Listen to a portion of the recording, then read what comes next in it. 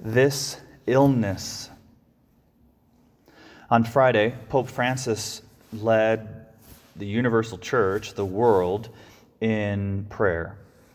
He gave his special worldwide blessing that typically happens on Easter and Christmas and maybe on the day when he's installed as Pope. But this is a special occasion. This is a unique occasion. And it was odd and yet good. There was St. Peter's Square. It was at 6 o'clock in Rome time. The city was covered in darkness. There was nobody there except for a couple camera people and police officers.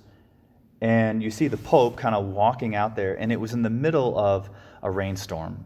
And the commentator mentioned that he did not even want an umbrella, but he was choosing to go and face the storm and to face the difficulty and the darkness, just like everybody else. And in the midst of that prayer service, there was a reading and a homily, and then there was adoration. During adoration, there was a comment by an Italian woman named Lara Ugeni. And she said this: "I never believed.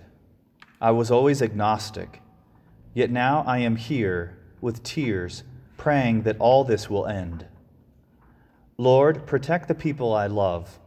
I just want to be able to hug my family again." That here's this woman who is a self-proclaimed agnostic, that never believed.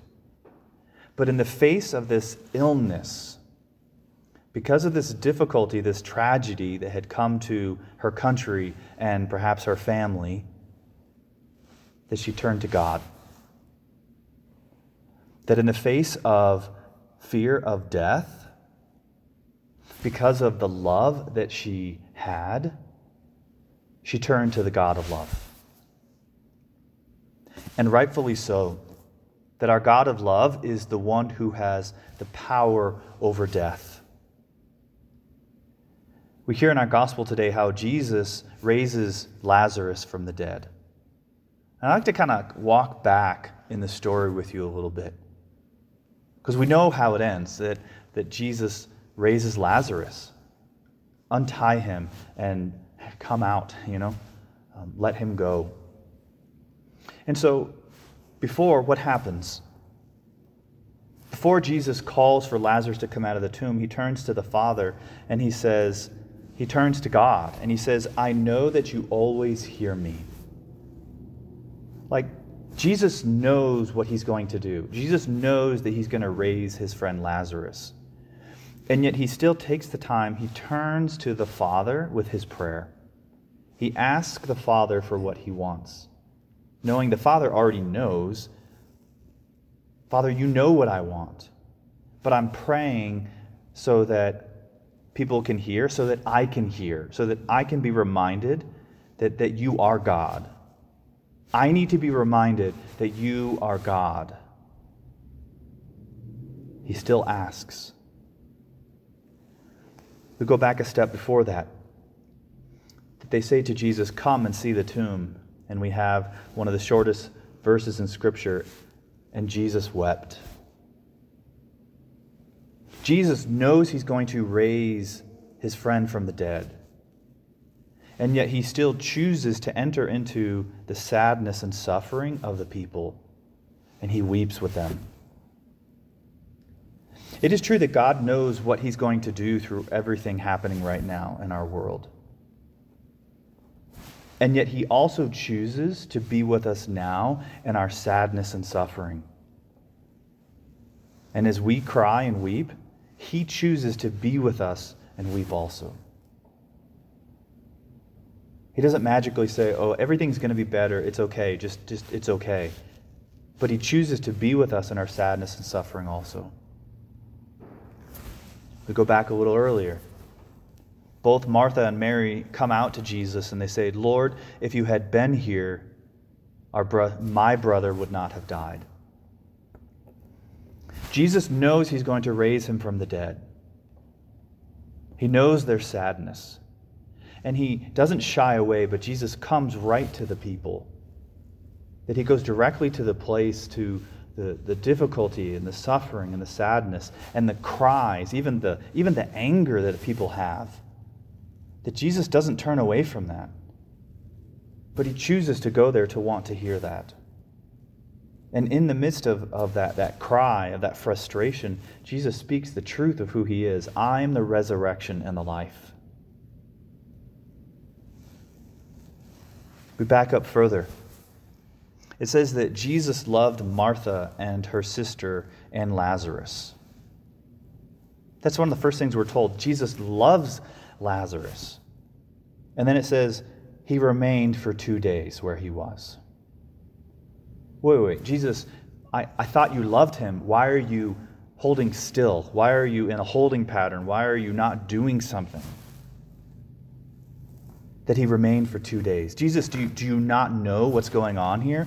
Do you not know that Lazarus is ill and suffering on the doorstep of death?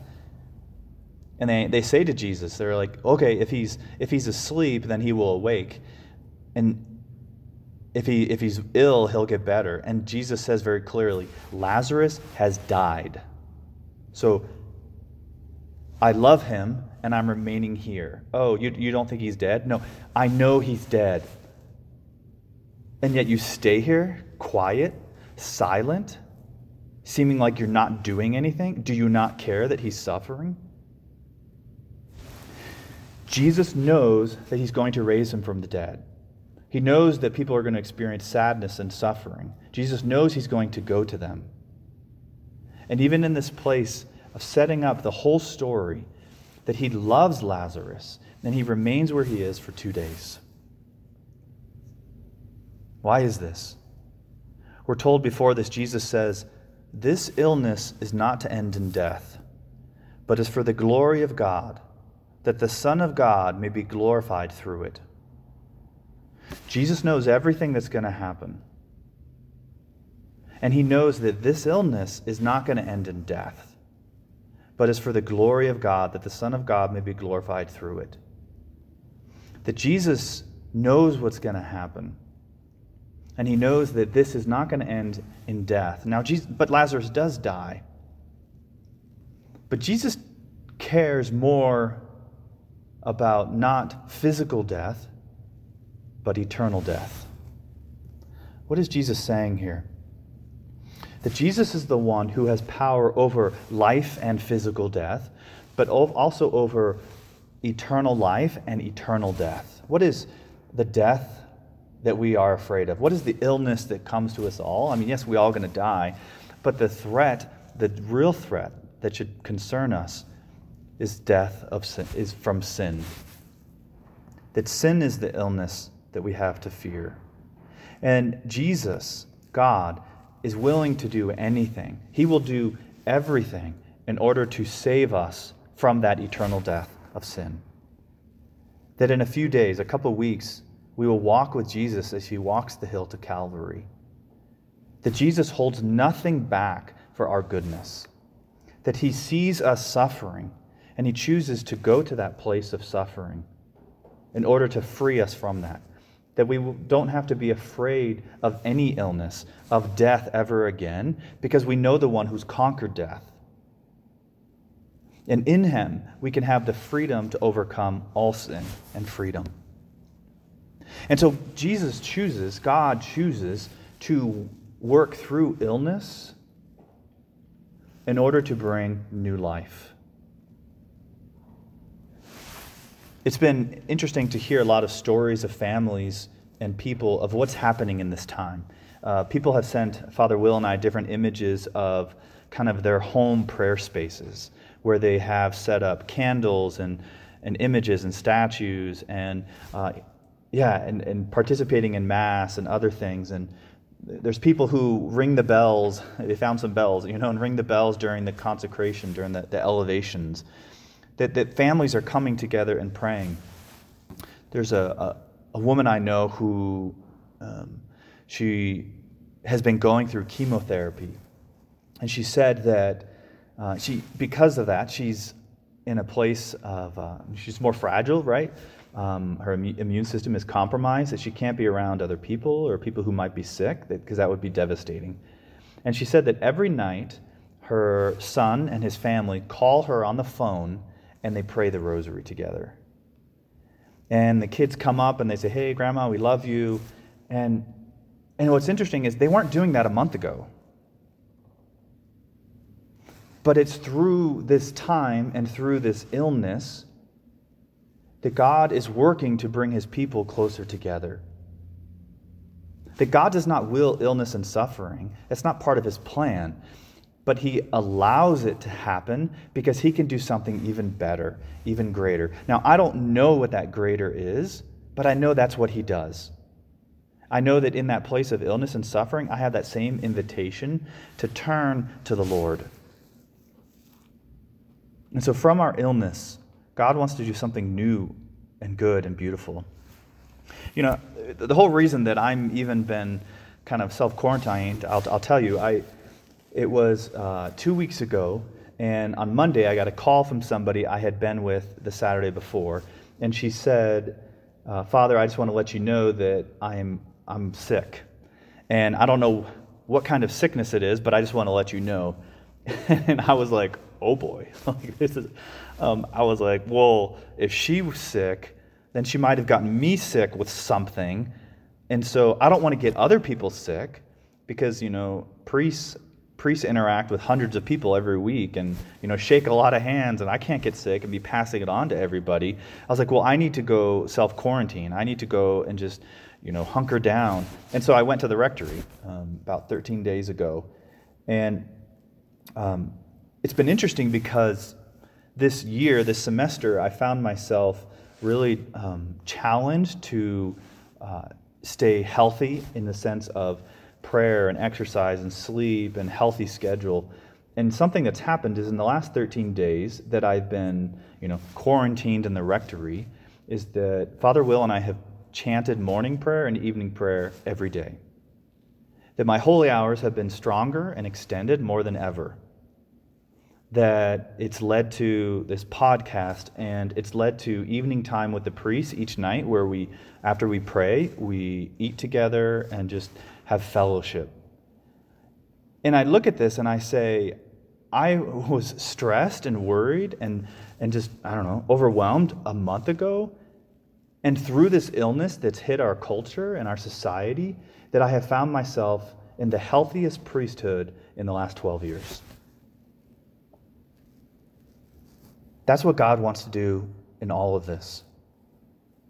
That he wants to work through this illness and all illness in order to bring new life and healing that only he can do.